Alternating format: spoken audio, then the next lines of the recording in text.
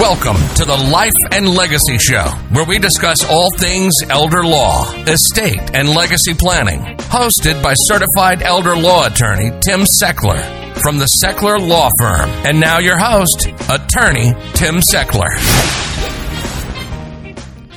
Welcome, everybody, to the Life and Legacy Show. My name is Tim Seckler from the Seckler Law Firm. And you have found the Life and Legacy podcast, also brought to you on Word FM in Pittsburgh on Saturday mornings. I don't know how you found us, but I'm glad you did. If you haven't heard the show before, this is a radio show all about estate planning and elder law issues, how to plan well for your family. Dispelling with some myths about this stuff is easy, and all you need is the simple will you can print online. Life's more complicated than that.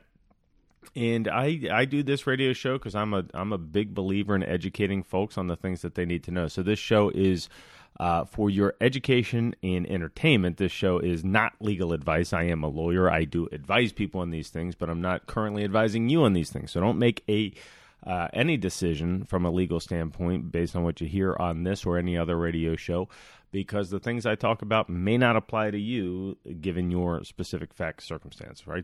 So how about that? Lawyer has to start a radio show with a disclaimer. But look, we don't want to make mistakes, and we don't want you to get screwed up with what you're doing. We want you to accomplish your goals. But before we get into the things that I really want to talk about today, I just want to take a moment and ask you, I know you already are doing this, but let's keep in mind in our hearts and our prayers the families of the American service members killed this week in Afghanistan due to this abject failure of a mission and leadership that this clown in the White House has given us this week. And this isn't a political talk show, and I'm going to try not to make it a political talk show, but I just get so frustrated with the things that I'm seeing. You know, last night, I was explaining all this to my 10-year-old son about how we're leaving and how there's probably going to be some people left behind. And he says, "Dad, don't we have the strongest military on the planet? You always told me about how strong the military is." "Yes, son, we did." "Then why don't we just stay longer and get all our people out?" "Well, that's a pretty good question, son. I don't know. It doesn't make any sense to me either, buddy.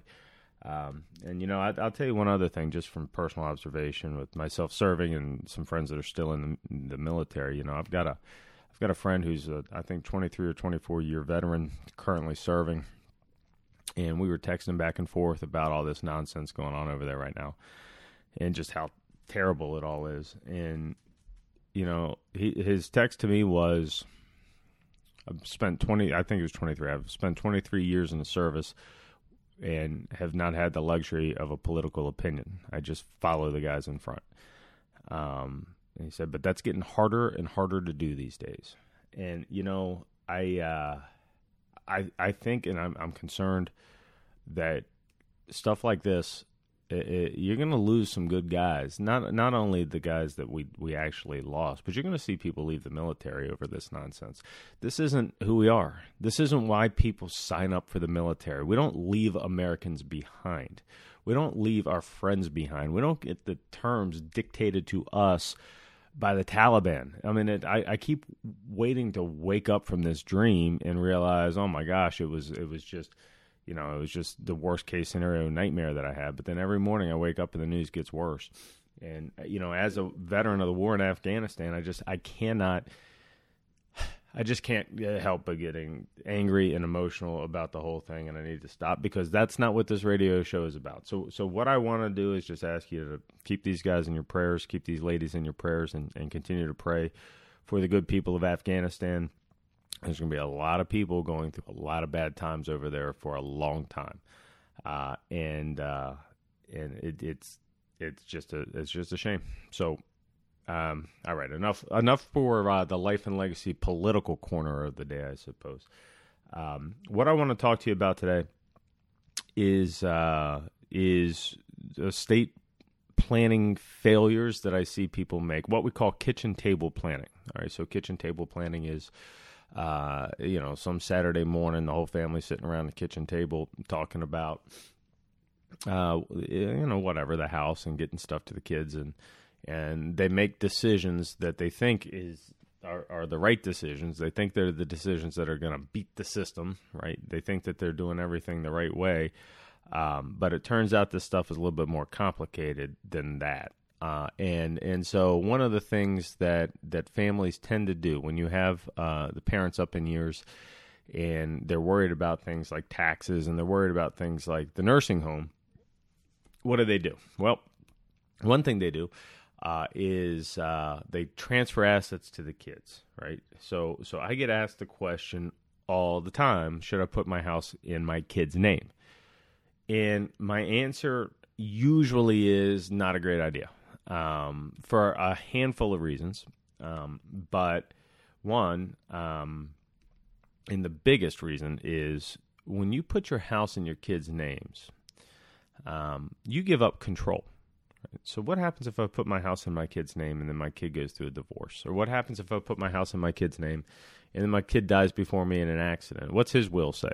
Everything to his spouse or everything to his kids? So now I'm living in a house owned by my former daughter-in-law. What happens when she remarries? Where am I going to live, right? So this whole notion of giving up control of your things just, to me, doesn't make a ton of sense, right? And the way I like to describe this concept is, imagine yourself walking into a McDonald's at like 7 o'clock in the morning.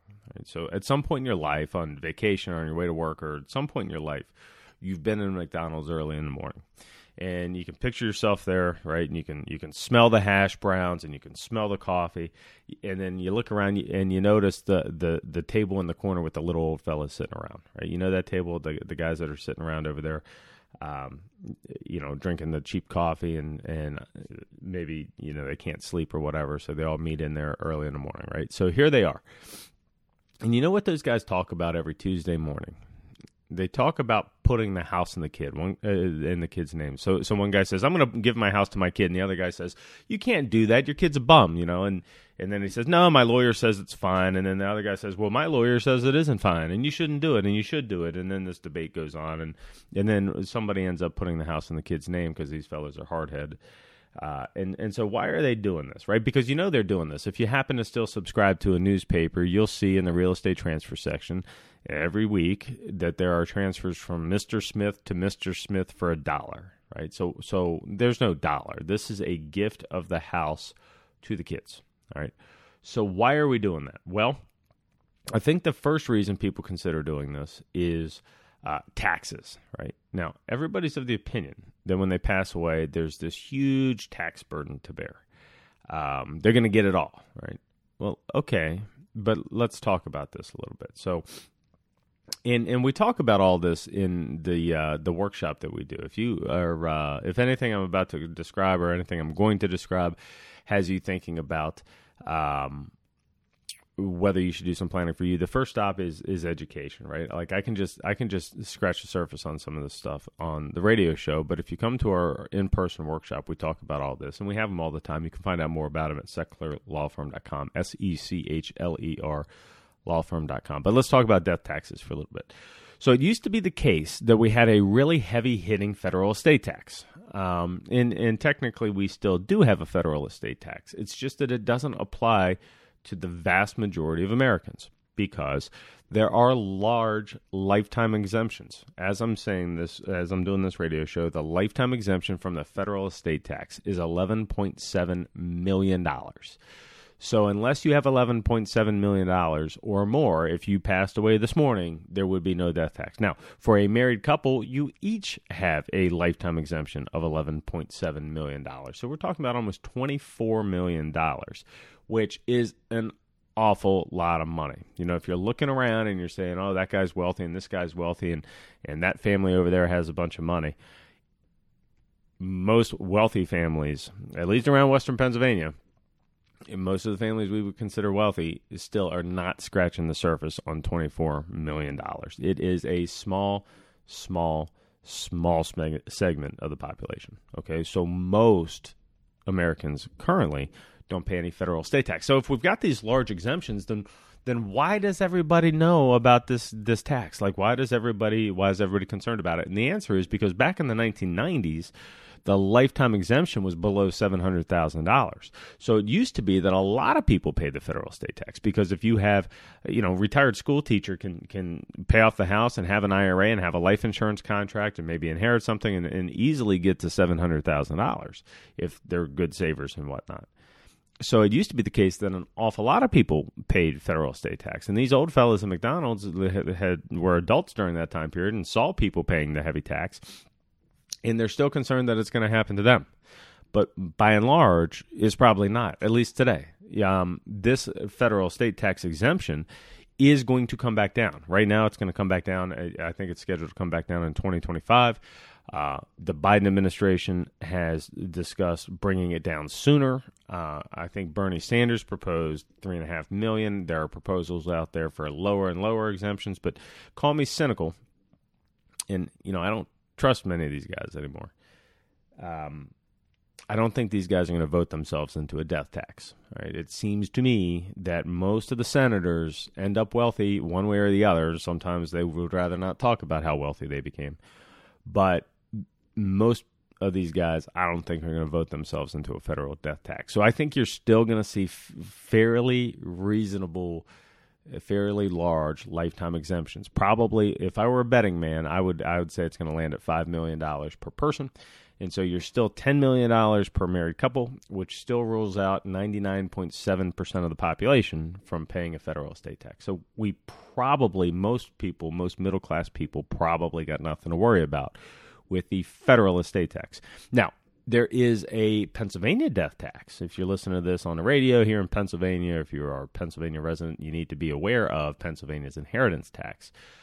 But again, most of the time, people just aren't going to plan for this one. It is going to apply, but if you have kids, and that's where the money's going, kids or grandkids, if you have the kids or the grandkids, and that's where the money's going, the tax is 4.5%. Now, nobody wants to pay 4.5%. If I've got a couple of $100,000, I don't want to give the federal government 4.5% of that. However, when counseling our clients on it, it seems to me that the things you have to do to avoid this tax, change around the way that you invest your money, or move it into life insurance, or give up control of your money. You could put the money into a trust or give it to the kids in a way that you give up control, and then after a year, it avoids the inheritance tax. But here's the thing: if you've got a kid who's going to inherit $100,000, most of the time, the thought process is, well, if Johnny's going to inherit $100,000, he can afford to inherit $95,500.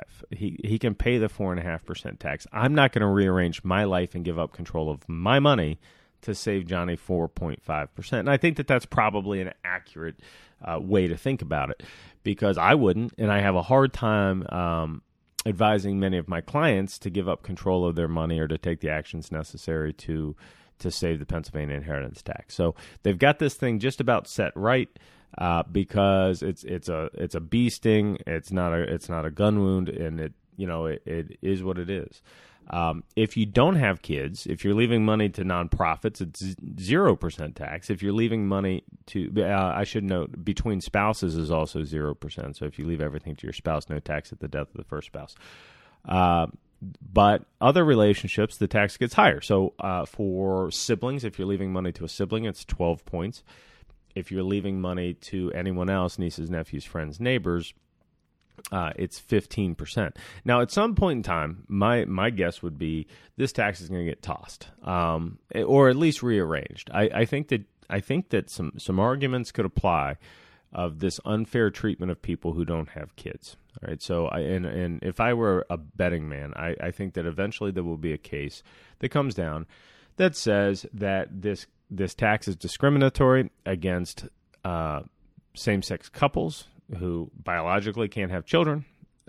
There's other ways that they could have kids. They could adopt. They could go through procedures. They could do a lot of the surrogates. They could do different things. But by and large, we could say that same-sex couples probably don't have kids at the same rate that that a man and a woman have when they're married. Okay, and now that we have same-sex marriage in Pennsylvania in the last couple of years, I think you could see people coming out and saying this tax is discriminatory against us, and because we're leaving money to nieces and nephews, or we're leaving money to our friends, and how dare you tax us more because we can't have kids. So at some point in time, I think this tax gets rearranged. I would love to see it go away. It's such a thorn in the side, but we shall see. But getting back to the guys at McDonald's, right? So why were they giving away the house? Well, there's really two reasons. One, they're trying to avoid taxes, which after the discussion we just had, the taxes aren't as bad as people think they are. The other reason is they want to protect it from the nursing home, which can work. You can get rid of your house and give it to your kids and then protect it from the nursing home later. But here's the problem. There's a couple of problems. Medicaid, if we need to go to the nursing home, what we're trying to do is get Medicaid to pay for the nursing home. Medicaid has a 5-year look-back period, which means that if you give the house to the kids and then need the nursing home in the next 5 years, we got a problem on our hands. And Medicaid's going to deny coverage, and then nobody's paying the nursing home. And it can be a really ugly situation, especially if the kids can't give back the money or the house.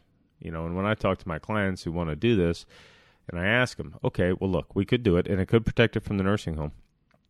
But if we would do it, then what happens, like what's your confidence level that kid could give the house back in the next 4 years from now? 4 years from today, what's the confidence that kid could give the money back? And the answer is usually, yeah, he could probably do it. Yeah, he could probably do it. All right. But what if he can't? Because 5 years is a long period of time, right? It used to be a 3-year look-back period, and now it's a 5-year look-back period because the states know 5 years is a long darn time, right? And during that 5 years, there's lots of things, even if your kids mean well, which plenty of kids would receive that kind of a gift from their parents. If the parents are trying to protect $100,000 and give it to their kids, there's a lot of kids, that money's gone, right? And not that it's wasted. It might pay off the home mortgage, or it might buy a new roof or a new vehicle, or it might pay for a grandson's education, right? But the money's gone. But let's say the money's not gone because of those things. Well, you've still got exposure, because during the 5 years, if I give my money to my kid or my house to my kid, what happens if my kid becomes disabled due to an illness or accident? What happens if my kid goes through a divorce? Where'd the money go? What happens if my kid dies before me? What does his will say? Does he even have a will? Do I even understand where this money's going? What happens if they remarry? What happens if there's stepkids? What happens if there's a drinking problem that develops? What happens if there's a drug problem or a gambling problem that develops? What happens if it's not my son, but it's my daughter-in-law that starts drinking or gambling? Where's the money? And this giving the stuff to the kids, I get it. You're trying to save money on taxes, even though, as you know, if you missed the part on tax here earlier, go back and listen. You can find this episode on my website. But it's probably a tax mistake. We didn't even talk about the capital gains tax implications of giving houses to the kids. Usually giving the house to the kids, just touching on that for a second, if you give your house to your kid trying to save the inheritance tax or the federal estate tax, which probably doesn't apply anyhow, you are making a capital gains tax mistake, because if that house ever needs to sell for the rest of Grandpa's life, if it was his primary residence, it's exempt from capital gains tax to a large extent. But if you put it in the kid's name and then we need to sell the house later to pay for Dad's personal care home, now it's the kid selling the house. Now it's not the kid's primary residence, which means we're going to get dinged with capital gains tax, combined federal and state at about 18%. So a lot of these guys at McDonald's that are doing this self-help kitchen table planning, I don't want to go pay a lawyer, this stuff, I understand it. I'm just going to give my house to my kid. You're making a big mistake. It's more complicated than that. So don't do it, or come talk to us first and let's talk through it before you do it. And you can find out more about that at our workshop that we do pretty frequently, a couple of times a month. And if you can't make it to one of our in-person workshops, which are held in Cranberry, you can catch them pre-recorded on my website at secklerlawfirm.com, SECHLER lawfirm.com. You can find a pre-recorded webinar that discusses all these things to give you some information on how you might make some good decisions. And then we offer you a free consultation. So get the education, come in and talk to me or one of my lawyers on my team, and we're going to take care of you with nice people with good intentions, and we want to help you out. But I was talking about the 5-year look-back period and the nursing home issue. And The problem is if you end up giving the stuff to the kids, you had better be able to get it back in the next 5 years. If you can't get it back in the next 5 years, you got a real problem on your hand if you end up in a nursing home. And this is why the solution we often recommend when people want to protect assets from long-term care, right? The thing everybody wants to do, okay, just to make this really simple, the things that everybody wants to do. I want it to get to my kids, not to the government.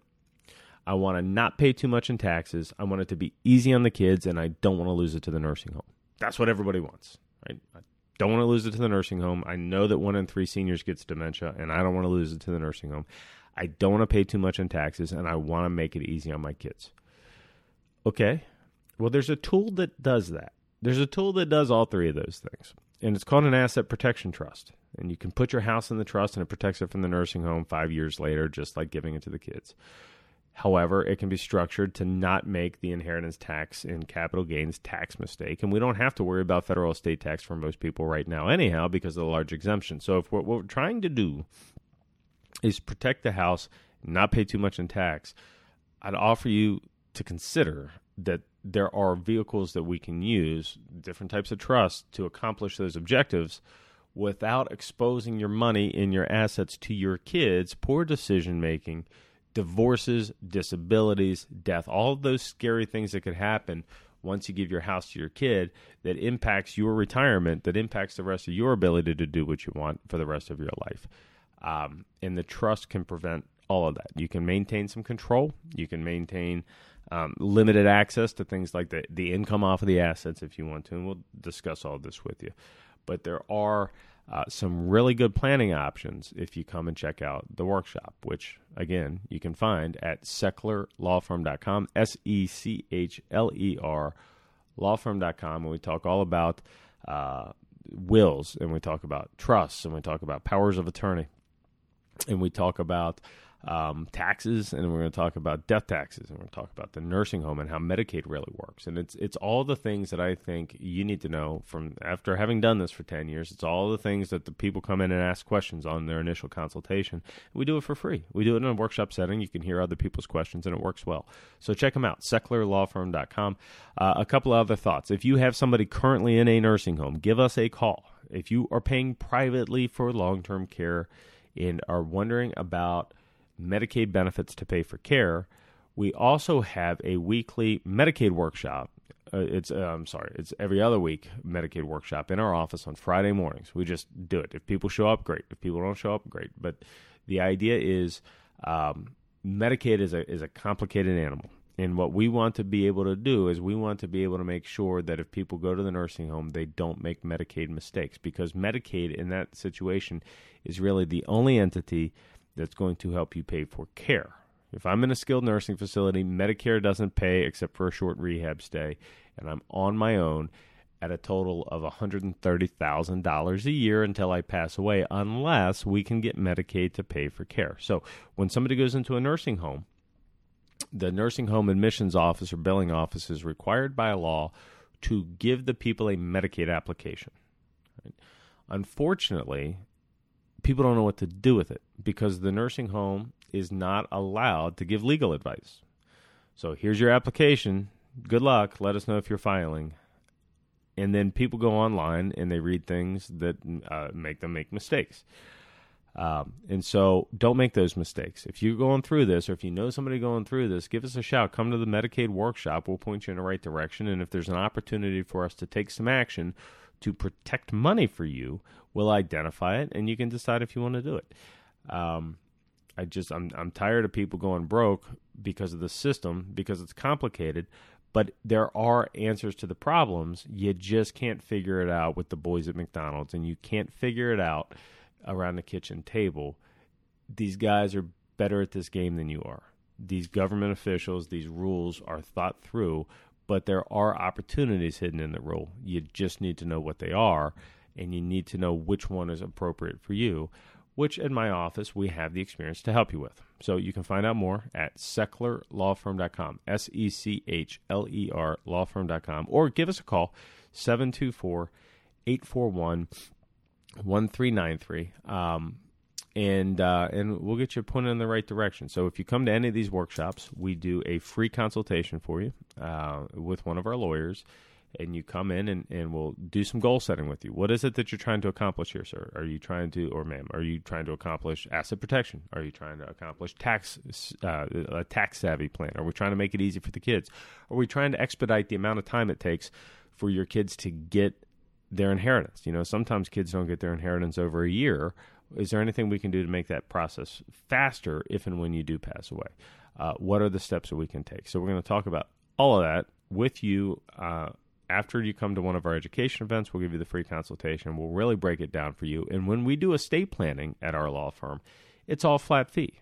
So come to the meeting. We'll tell you how much it costs. And if you don't like the price tag for whatever reason, I think you'd probably be wrong because we're competitive. But you don't have to hire us. And so it couldn't be easier. It couldn't be less stress-free. I don't know how to make it any less stress-free anyhow.